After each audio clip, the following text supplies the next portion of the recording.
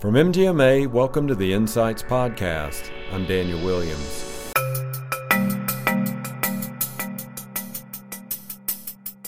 You can't measure it, you can't improve off of it. And if you can't improve off of it, you can't get the results.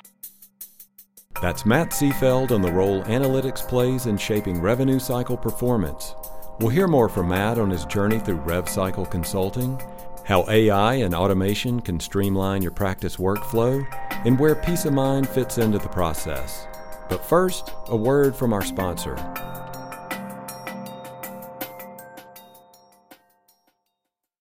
MGMA 20, the financial conference, will be here before we know it, and we've got an exclusive discount for podcast listeners looking to join us March 5th through 7th in Nashville. Use the code POD20 at registration to save $200 and reserve your spot at an industry-leading event designed to help medical professionals run a more profitable and efficient practice. Whether you're a CFO, accountant, physician, consultant, or other related position, the Music City is where you'll want to be. To learn more or to register, visit mgma.com/TFC20. And don't forget to use the code POD20 to save $200.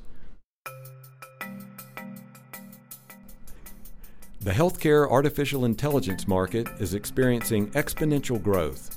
Between 2018 and 2025, research shows that the market is predicted to climb from $2 billion to $36 billion. While AI and technology can play critical roles in improving a practice's revenue cycle management, today's guest, Matt Seefeld, wants us to know it's not always the Band-Aid administrators seek. Matt firmly believes in focusing first on the people, then on the processes, before aligning both with technology that fosters automated and efficient workflow. Matt is the Executive Vice President of MedEvolve and is set to bring his rev cycle expertise to Nashville next month as a co-presenter with Andrea Vitalich at MGMA's Financial Conference. Well, Matt, thanks so much for joining us today. Thank you for having me. I appreciate it. You're currently Executive Vice President with MedEvolve. In looking at your background and working with you on a previous webinar, I know you have an extensive background in revenue cycle technology and consulting. If you don't mind, share a little bit about your journey in revenue cycle management and in technology that you can share with our audience here. Sure, absolutely. I've spent my entire career in revenue cycle. Mainly started out on the consulting advisory side, working with large health systems, really across the U.S., going in and assessing people, process, existing technology, and then obviously realigning people, process, technology to really go after results. Really focused on the profit and loss statement, improving that revenue, as well as accelerating cash on the back end, which obviously improves the balance sheet. So, that's really been my focus point. And then obviously building a technology company in revenue cycle and all the things that I'm doing here now at MedEvolve has helped augment my career. I've really gone from the hospital acute side to now, we're focused primarily in the surgical specialty, the independent physician group practices as well. And as I tell folks, it doesn't really matter what size of an organization you are, whether you're a hospital, a critical access care, or you're an IDN, or you're a small ambulatory clinic, you still have the same fundamental challenges with revenue cycle. Mm-hmm. Now, I want to take a step back. You were talking about revenue cycle, but you have an interesting background even before that in researching your background, your history. I found that you were an All-American in track and field. Tell us a little bit about that. What was your event or events that you were involved in, and what was it like being an All-American in the collegiate field there? Well, I have back problems now. I have some cool awards and certificates and back problems. That's what I always joke with people about. But no, it was fun. I went through 4 years NCAA. I was an All-American in track. I was a thrower, shot put, discus, and hammer thrower. So I am not a runner, and it was a good experience. Sports have always been a huge part of my life, really since I was a little kid all the way up through college, and it continues to be as I coach my sons in their endeavors in sports. I think that athletics for me really built a foundation of working through challenges. Not every day is a good day, and how important in life focusing, I call it above the neck, right? It's the mental strength, the mental toughness to get through those hard times that's really transformed my career. My career has been challenging. I've had to do obviously lots of travel. I have to work with very complex organizations, had to deal with difficult people, difficult situations. And, it's, having that foundation of teamwork, having that foundation of work ethic, being tenacious, those are all the things that make you successful in life, not just business, but in life. And I have fond memories of the track team. I have fond memories of traveling around the country, competing. And the fact that it was an individual sport, you really had to realize that if you stepped up and you performed well, that's on you. And if you didn't perform well, that's on you as well. And if you let your head get in the way, you need to really think about how you're going to, readjust your focus and make sure that you don't allow your mind to change what your body's capable of doing. Mm-hmm. Now, you mentioned the back injuries. Did you have any of those while you were competing or once you got out? I'm just curious if you did have them during that time, how you had to adapt and just kind of listen to your body at times and then other times push through to achieve the goals that you had for yourself. Yeah, I certainly went through injuries. One in particular is my junior year. I had qualified for NCAAs in 3 of the throws. So I was very excited. It was 2 weeks before the championships, and I was squatting, and there was a freshman who was spotting me, and he did not spot me correctly, and I ended up having about 400 pounds kind of roll on me the wrong way, and I didn't herniated disc, but I threw my back into a pretty big spasm where I wasn't even able to walk. So, those 10 days were quite emotionally challenging. You go from the top physical shape, knowing that you're heading off to NCAAs, and then you're sitting here, on the floor crying to yourself saying, am I even going to be able to compete? Mm-hmm. So what was interesting was taking those 10 days off and it actually helped my body. So when I did get on the plane and I did get out there, even though I was a little, careful at first, I ended up performing, and I was a 2-time All-American that year. So, it just goes to show that, you can wallow in self-pity or you can rise to the challenge and know that, your higher power is going to put challenges in front of you, but not something that you can't get through. And so, I did the rehab, I did the stretching, I also did the rest, which as an athlete, it's hard. No one wants to rest, right? If you rest and you're not getting ready for the big day. Ironically, rest can actually make you more prepared for the big day than overtraining, which is probably what I would have done for those 10 days. I would have overtrained. So It worked out in the end, but that's just a part of being an athlete. And nowadays, I'm almost 43 years old, and whether I'm swimming in laps in the pool and my shoulders start to hurt, I have to listen to my body and I have to adjust my regimen. So right now, you consult, you work with medical practices now. I know it's not a direct correlation, but what kind of advice do you give then? I mean, it's not as much a physical strain for people in practices, but we all know about burnout. We all know about being overtaxed. Does that ever get into your consulting where you just kind of talk people through how to, work smarter, not harder, and how you achieve this so you don't bump up against that burnout and other things that can be very problematic? Yeah, I think that, when you look at revenue cycle, we are here to make sure that the services are being delivered get paid, right? Get paid what you're supposed to get paid. And there's a lot of people involved in that. And there's a lot of people who have to be capable and they have to be willing to do a good job for what they're being paid for. And so I think, when I talk with administrators or I talk with physician-owned practices, my comment to them is you've got to make sure your team's aligned. You've got to make sure the people on your team are focused and have the right incentives to stay focused on doing the right outcome for the work that they produce. And that is important. There's an athletic mentality to that. You don't just show up and expect a result that's great. I mean, you have to put the work in, and sometimes those are long hours, and sometimes those are frustrating hours. You can't wallow in self-pity. You can't say, well, the payers are just going to do what they're going to do. Well, that physician just doesn't know how to code, so we'll just deal with the denials. Like, you've got to elevate your game. and you've got to work with the variables that you have, and you've got to create the change. I mean, at the end of the day, you've got to reduce that cost to collect.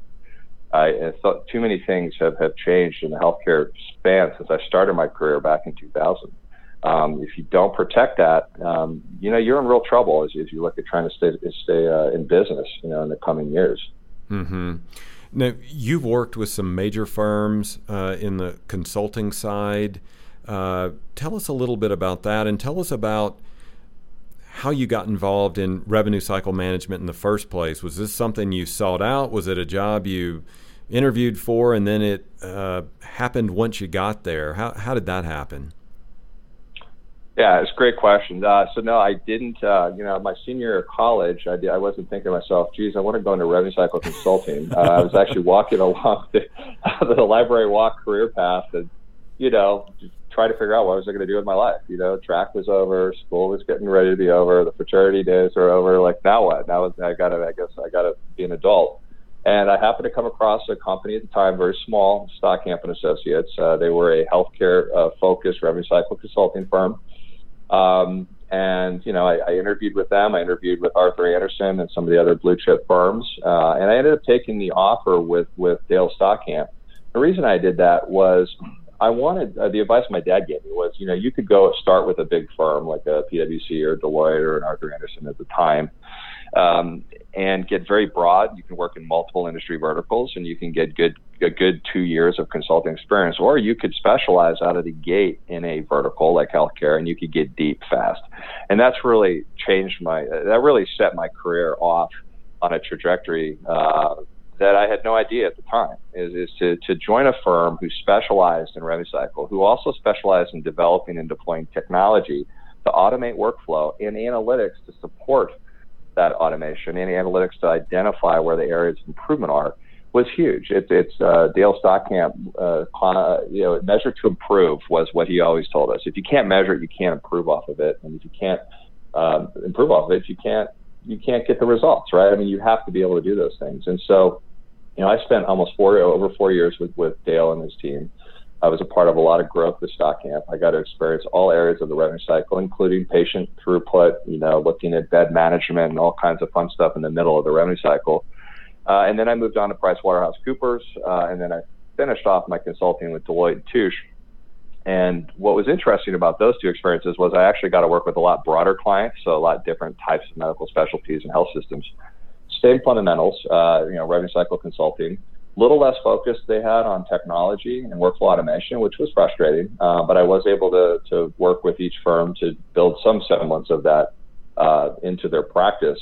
But really what happened at Deloitte was I saw an opportunity to get away from spreadsheets, get away from pivot tables. I was looking at the enormous amount of hours we were spending ourselves as a manager, my associate, senior consultant spending, trying to figure out what is going on with the revenue cycle. And I sat there in 2006 and there's got to be a better way. So I left Deloitte at the end of 2006. I moved back to San Diego, California from Atlanta, where I was living. And I started Interpoint. And that was my company that I built up over 5 years, and I ended up selling it to a public company out of Atlanta, Streamline Health. And the whole premise of my company was putting bolt-on solutions on top of patient accounting and practice management systems to structure workflow, to automate workflow, and to have deep root cause analysis analytics that get you away from spreadsheets, away from pivot tables, and tell you really where your issues are. Right? It was that whole movement of big data. Everyone remembers, everyone started talking about big data, analytics, everything, all the HIMSS, MGMA, right? Everybody started to put it on their billboards, even if they didn't really know what it meant. Business intelligence was a big buzzword. And then predictive analytics came after that. And now it's, of course, machine learning, AI, everything. But Interpoint was really where I think my career got very deep in expertise, because living in data, working with large healthcare organizations, which were our clients, I saw it all. I mean, 300-400 person business offices, the complexities of patient access and financial clearance, complexities of delivering care. And we were the analytics behind it. We were the automation behind it. And so that's really where my career took off. And, over the last couple of years with MediVault, I saw an opportunity to get them away from being just a practice management company, because frankly, it's a commodity. We have revenue cycle services, which I oversee as well, and it's a commodity. But what we're doing now with AI workflow automation, what we're doing now through analytics, and really bringing those topics together in and around the entire revenue cycle has been transformational for the company, and it's been transformational for our clients. Yeah, let's go back to 2006 when you started that company to today. So the bottom line is, I wouldn't think that the goals of improving a revenue cycle are going to change in the sense that you want it improved, you want it more efficient, but technology doesn't stay the same. So you've seen the data analytics change, you've seen the adoption, as you said, of AI, of machine learning, of all these different tools to automate. So walk us through that. What's different in revenue cycle management, and what's the same when you look at it from 2006 to 2020? Well, I think, what's the same is that you still, no matter how great your technology is, you're not going to replace your people, as much, especially with AI. Everyone thinks, well, AI, I guess I just won't need people anymore. That's not true in healthcare. And anyone that believes that needs to rethink their position on that. Is that you always are going to have people, and you're always going to have processes, some automated, some manual, that have to align with technology. And that's really the key there, right? Aligning with technology. I can hand you the best technology with proven results, but if you don't align your people, your org structure, and your process with that technology, you will never get to your best. You will never be your best self, right? And it's I was recently talking with a sales prospect, and they were going down this one route. This one vendor technology, they promised this huge ROI, and I really believe if we buy this thing, and we don't do what they're at, we're not in that space, that area that they're looking at.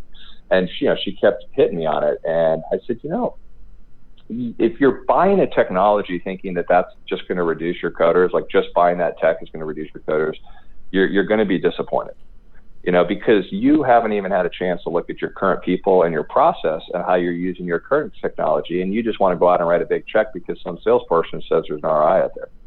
So I think that, whether it was 2006 or frankly 2000 when I started my career in rev cycle, or whether it's 2020 and beyond, it doesn't matter how great the technology is and what area of the revenue cycle it's supposed to fix. You still have people and you still have process that align with that tech.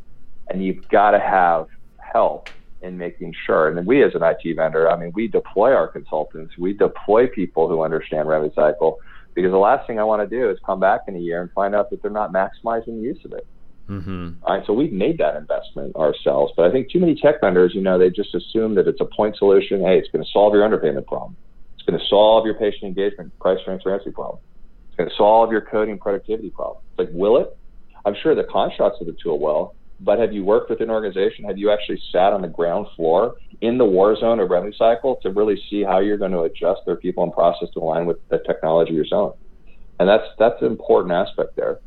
A lot's changed in this 15 years, right? You go back to like early 2000 when 5% of the bill was coming from the patient. So whether you collected from the patient or not, who cared? It is what it is. Because 95% of your money was coming from the insurance company. Well, guess what? That's flipped now. Right? So 55% of the money is coming from the consumer now. And by the way, we're not good at collecting from the consumer, right? We're just not. If you're a health system and you've got an emergency room, you're in real trouble, right? Because you can have to see that patient no matter whether they're going to pay. If you're a private practice, and right now we're in private practice, we're in medical specialties, elective medical specialties, surgeries, right? Orthopedic, urology, spine, neuro, places that you would think would be good at holding their patients accountable for the portion of the bill. They're not. And so the landscape of that dollar and where it's coming from has changed, and the organizations that start to embrace accountability on the consumer, reasonable accountability on the consumer with good price transparency, reduce the risk of surprise billing, giving the patients the ability to have different ways to pay, whether it's financing or payment plans, right? So that they can meet the needs of these high deductible plans. Those folks will actually lead the market. The ones that don't embrace that, they're going to be bought up by a hospital, or they're going to end up out of business and retiring early. It's as simple as that. The dollar has changed and where that's coming from. So I think that, I love your question, because a lot of things have stayed the same. The revenue cycle in its core foundation has stayed the same. You deliver a service. Did you get the patient cleared before you deliver the service financially? Yes or no? If you got them cleared, did you get paid? Did you get paid appropriately? Right? That whole continuum has stayed the same. different technology is now popping into these different areas. Oh, install this, bolt on that, buy my PM EMR, right? I'll solve this, cloud that.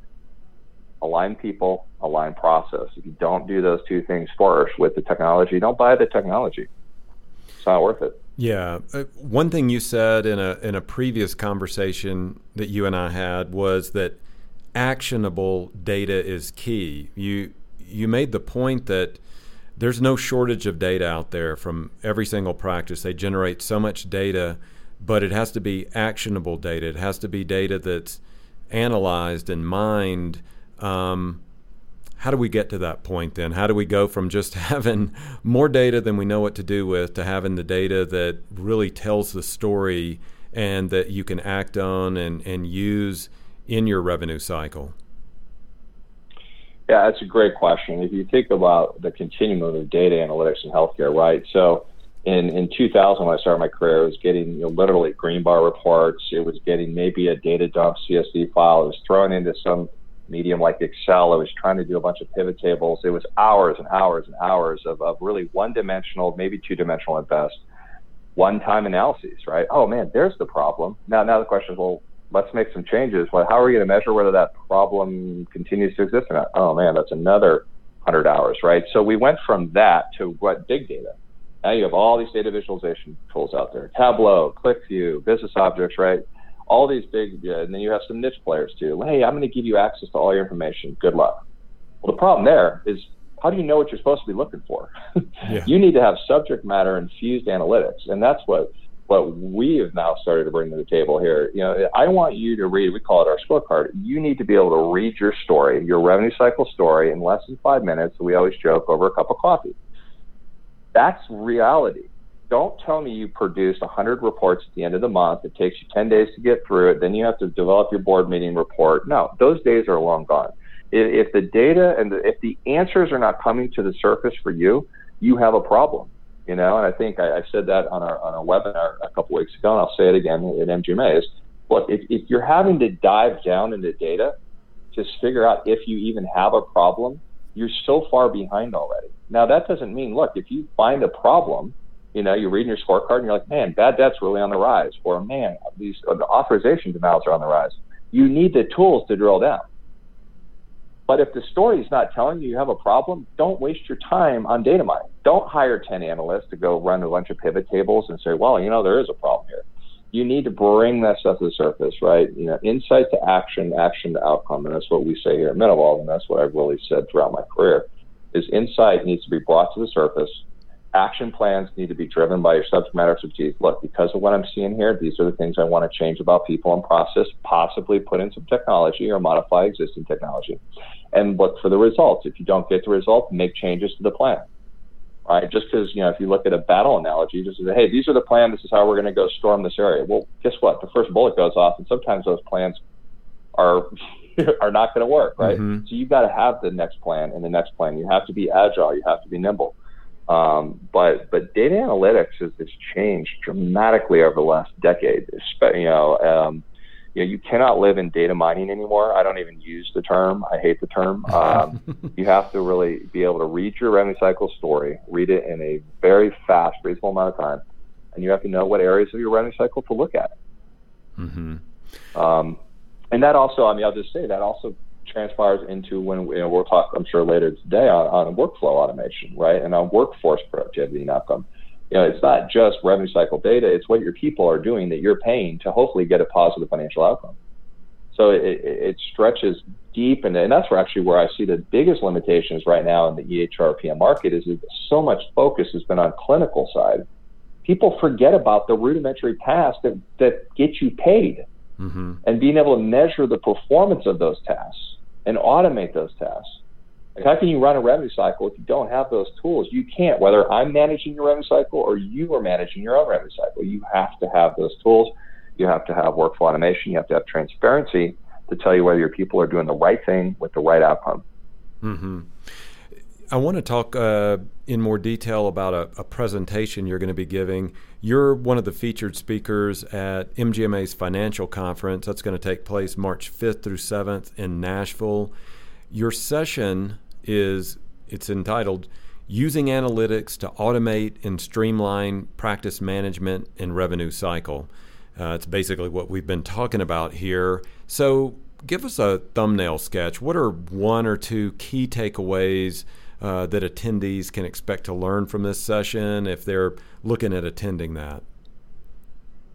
Yeah, absolutely. I think that, we just spent a little bit of time really on the importance of using analytics, right? Bringing data to the surface to really tell you your story and whether you have to look at taking action or not. So I think, getting away from the whole pivot table concept, getting away from data mining, that is definitely going to be a theme there. I think the other two themes that are important is, as I already mentioned it briefly, is looking at effectiveness in revenue cycle.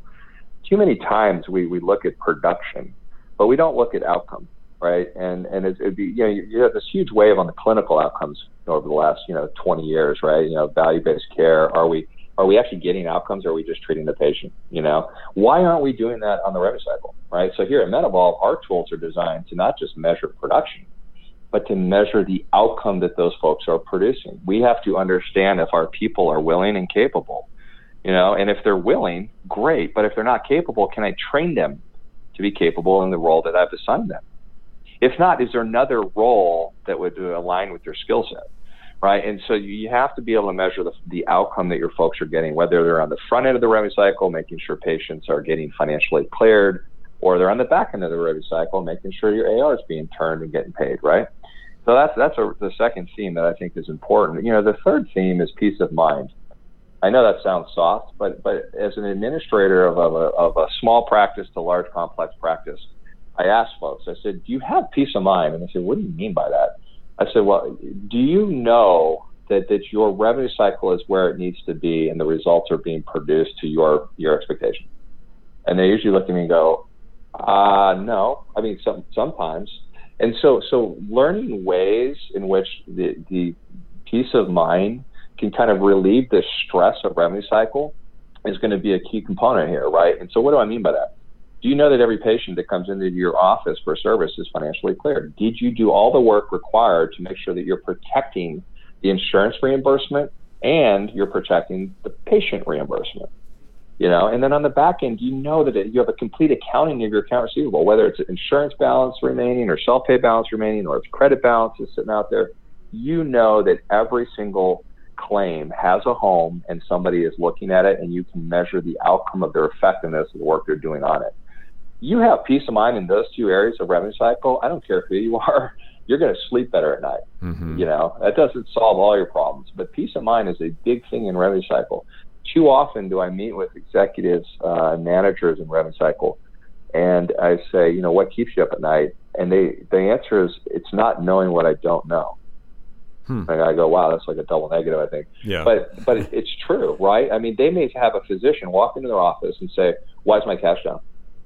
You used to collect a lot more money from me a year ago. What's wrong? Well, geez, doc, there's a lot of variables that could go into that statement, right? Mm-hmm. So if you have analytics coming to the surface and it's telling you that story, you are already ahead of that to have a very non-emotional, objective conversation with that provider, right? There's no assuming, there's no estimating. It's like, this is why you're seeing what you're seeing, doc. These are the things you could do to improve your situation. These are the things that are out of our control. And to be able to do that quickly in a matter of minutes and not get lost into the fray of oh my God, I got to go figure out what's wrong. He's upset. She's upset. There's a peace of mind there that's important. So I'm excited to talk. I love working with you guys, and I'm excited to talk about, looking at things like data and analytics and how we can bring things to the surface, making sure that people understand ways, best practices to measure effectiveness, not just production.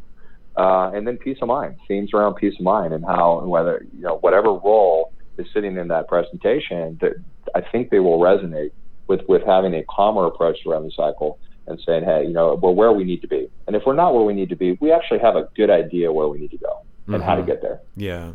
One of the other main issues that you talk about is staff workflow bottlenecks and how they lead to poor performance in revenue cycle management. So walk us through that. How does this bottleneck occur if we've got all this data that we're working with and all the planning put in place? What's going on? Where's the disconnect, and how do these bottlenecks occur? Yeah, absolutely. I think, and I've touched on a few of these themes, but just to kind of reiterate, I think that one of the big bottlenecks is the misconception that technology will solve your problems. Right? And that literally is a psychological bottleneck. It's like, well, if I just buy that, then everything gets better. Well, that's a big risk and a potential big mistake. And along with that is not realizing how important your people, and the organization of your people and the processes they do, and whether the people in the process are aligned with technology. I see so many bottlenecks occur on the front end of the revenue cycle, causing tons of preventable first pass denials simply because of the way the people have been organized and the processes and their lack of using technology that already exists today. Prime example, automated insurance verification. I was just with some prospects over the last month or so. You'd be surprised how many people have tools that would tell you those things, that this patient does have this insurance, they do have the benefits for what we're about to do. We know the order of the insurance, the COB is what we call it. They don't use the tools. And guess what happens? First pass denial, preventable. And now someone on the back office has to make a phone call, or probably likely multiple phone calls to that patient to try to get the right information after the service has been delivered. And then obviously, patient deductible has been collected, any historical balances haven't been collected, right? And so there's so many things that now have to go into work, which costs more money, which increases the cost to collect on the back end because somebody didn't use the technology that was already there for them, right? Mm-hmm. And so again, bottlenecks to me are around people and process and how they use the technology they've already developed or installed, or even the stuff they're looking to install, not assessing process first. And I know I'm getting redundant saying people process, but the one thing Dale Stockamp nailed in my head back in 2000 to 2004 was there's three components of success in revenue cycle. It's people, it's process, and it's technology. And you have to have ways to analyze and measure performance around those areas in close to real time as possible. Mm-hmm. You get that right, you're in a much better shape. Right.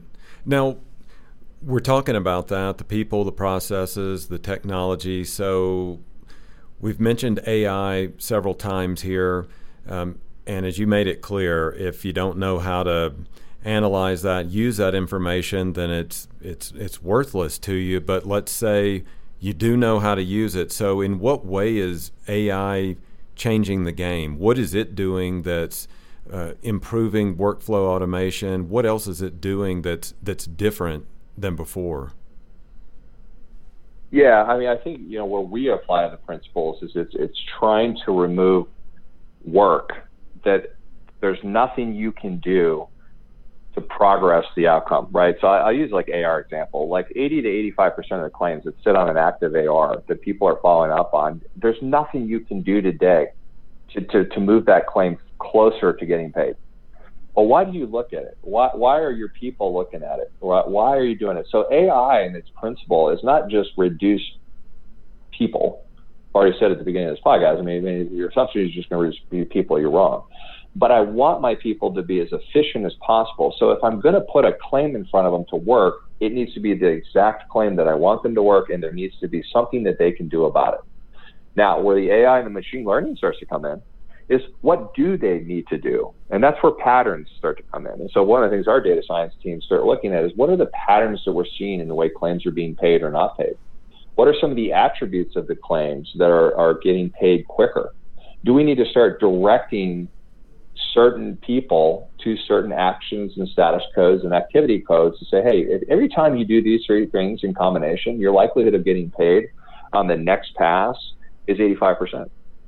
At the same time, if you keep doing these things, you're never going to get paid, right? So it's letting the data analytics, it's letting the models start to run and start to bring outcome to the surface to the folks to change their behaviors and the way they work these things. And you could do that on the back end, account receivable management. You could do it on the front end with the way you need to financially clear patients. It also drives alerts, right? So if you start to see a profile of a claim that is a much higher risk for a denial, why wouldn't you bring that to the surface, flashing red to the person and say, you have to look at me right now, and these are the things you need to consider, right? Why have it sit out there in a surplus of 25,000 open claims, or 50,000 or 100,000, depending on the size of the organization, and hope someone gets to it? in a timely manner before it gets denied for timely, right?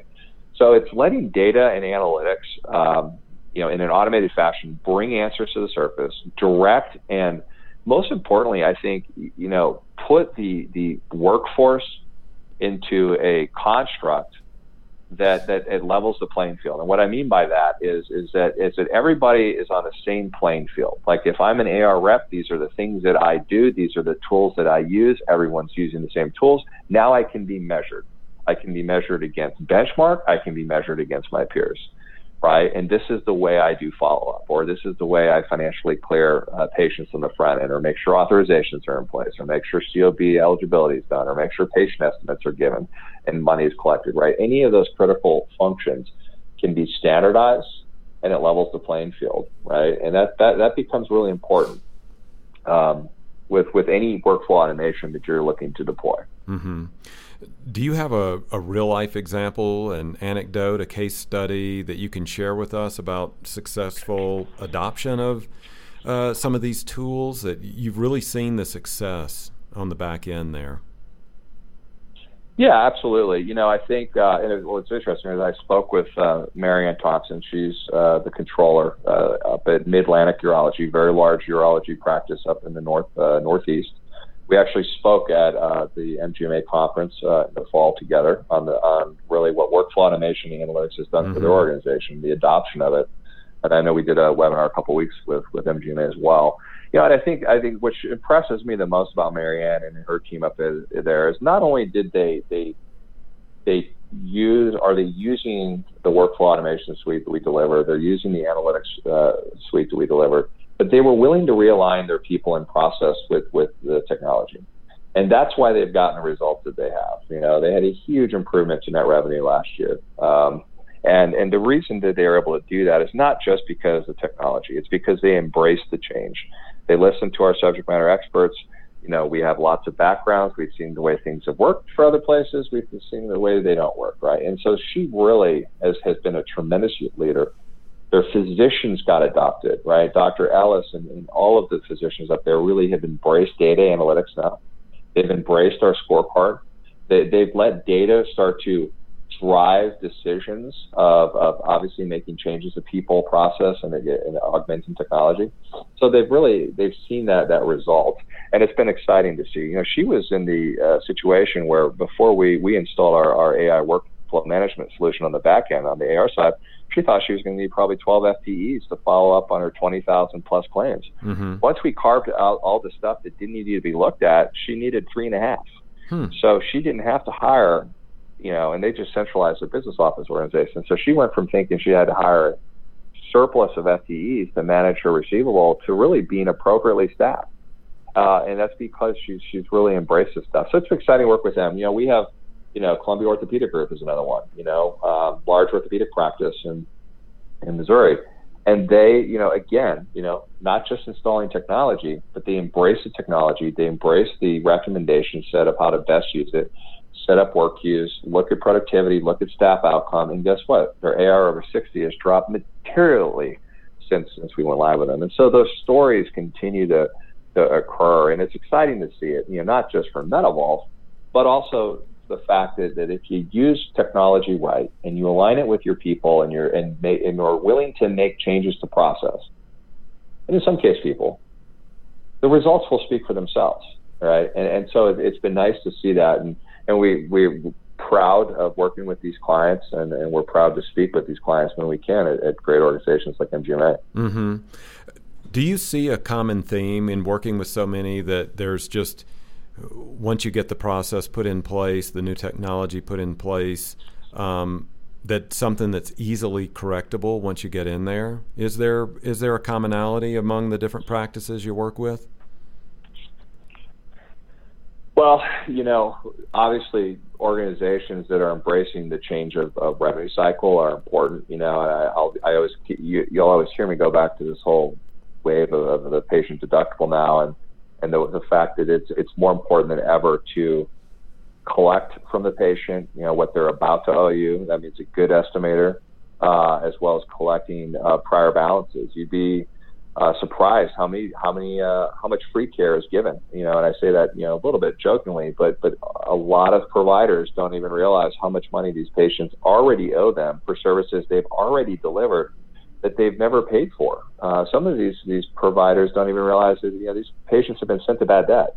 Part of our responsibility is making sure that they understand their consumer, they understand historical trends with that consumer, and they can make the informed decision on how accountable they want to hold those folks if they want to continue to treat them. So I think people who've embraced the fact that half that dollar or more is now coming from the consumer is important. On the flip side, those same people have to embrace the fact that it's increasingly more difficult to collect from the insurance company. You have little wiggle room now, right? The insurance company exists to not pay you. And that's really the game, right? And so they're also hedging on the fact that you're not going to scrutinize all the outstanding claims, and you're going to miss a handful, or in some cases a lot, right? And that's why they have such rigorous timely filing statutes in there. So if you don't have workflow automation, if you don't have AI, if you don't have alerting to keep you on top of all of these rules and regulations, you're going to be potentially at risk for your dollar. And so I think that the culture of organizations where the physicians and the providers are really, really attuned to the financial performance of the organization and are willing to make investment and take a level of ownership in making changes to the revenue cycle are the ones who are going to be successful. And that's really going to, I think, as I look at the next 10 years of my career, I don't see that changing. I don't think anything that's going to happen in 2020 is going to change the revenue cycle fundamentally. I think, there's going to be increasing debt that's going to rise on the patient side. I think there's going to be increasingly problems with payers and getting reimbursed appropriately and making sure you understand when you don't. So there's a lot of macro themes that are going on that are not going to be solved in the election. They're not going to be solved, in the next 5 to 10 years. They may never be solved. I have to say this, and I say this a lot lately, is if you had asked me in 2000, I started with Stock Camp, and I started to really understand workflow automation and analytics back then, right, 20 years ago. If you had said, Matt, do you think in 2020 you could build a workflow automation suite with some really, really good analytics and deploy that and people would buy it? I'd say, there's no way. I said, these PM companies, these patient accounting companies, these EMR companies, they're going to have that all figured out probably by 2005, 2010, 2015. Well, guess what? No, absolutely. This is my 4th workflow automation system I've built, and I could probably build 2 more before I'm finally ready to go coach high school track and teach history, maybe. Yeah. But my point is that the revenue cycle gets left behind. It's all about the physician, it's about the provider, it's about the patient now, right? It's all of this. Guess who gets left behind? The people who are out there every day trying to do the best they can and get you paid what you're supposed to be paid for the service that you're delivering. And it's unfortunate. But the good news is there's companies out there, we're one of them, that have really said, hey, I'm going to build my whole business around this. I'm going to build my whole business around giving you workflow automation tools driven by AI and transparency tools that you can read in seconds to help you get your revenue cycle to exactly where you need to be the most effective with the best financial outcome, and to keep your cost to collect as low as possible, which is just going to increase your margin, which is good for everything in business. Mm-hmm. Before we sign off, do you have any resources, any tools, articles, anything that you could share with our audience? Yeah, one of the things that we've really focused on the last couple of years here at MetaVolve is thought leadership. I want to make sure that we're putting out content that's actionable. We're putting out things that will help, like, for example, the MGMA subscribers, and help our clients, read and understand the themes that are going on. We want to bring those things out. And so, anyone goes to metavolve.com and clicks on resources. That's a good place to see lots of webinars. We've got lots of white papers, thought leadership. We've even got case studies in there. And so it's a good place to go, and I would certainly recommend folks check it out. Matt Seefeld, Executive Vice President of MetaVolve, thanks so much for joining us today.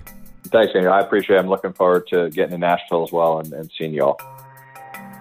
Well, that's going to do it for this episode of Insights. Thanks to our guest, Matt Seefeld. To browse the articles, webinars, case studies, and other thought leadership content Matt referenced in the show, visit medevolve.com/resources. You can also hear Matt speak with co-presenter Andrea Vitalich at MGMA 20, the Financial Conference, March 5th through 7th in Nashville. Still need to reserve your spot? Use the code POD20 while registering to save $200. Visit mgma.com/TFC20 for more info and to register. If you like the show, please rate and review it wherever you get your podcast. We love hearing from listeners about the show. If you have topics you'd like us to cover or experts you'd like us to interview, email us at podcast@mgma.com or find me on Twitter at MGMADaniel. MGMA Insights is presented by Declan McGee, Rob Ketchum, and I'm Daniel Williams. Thanks for listening.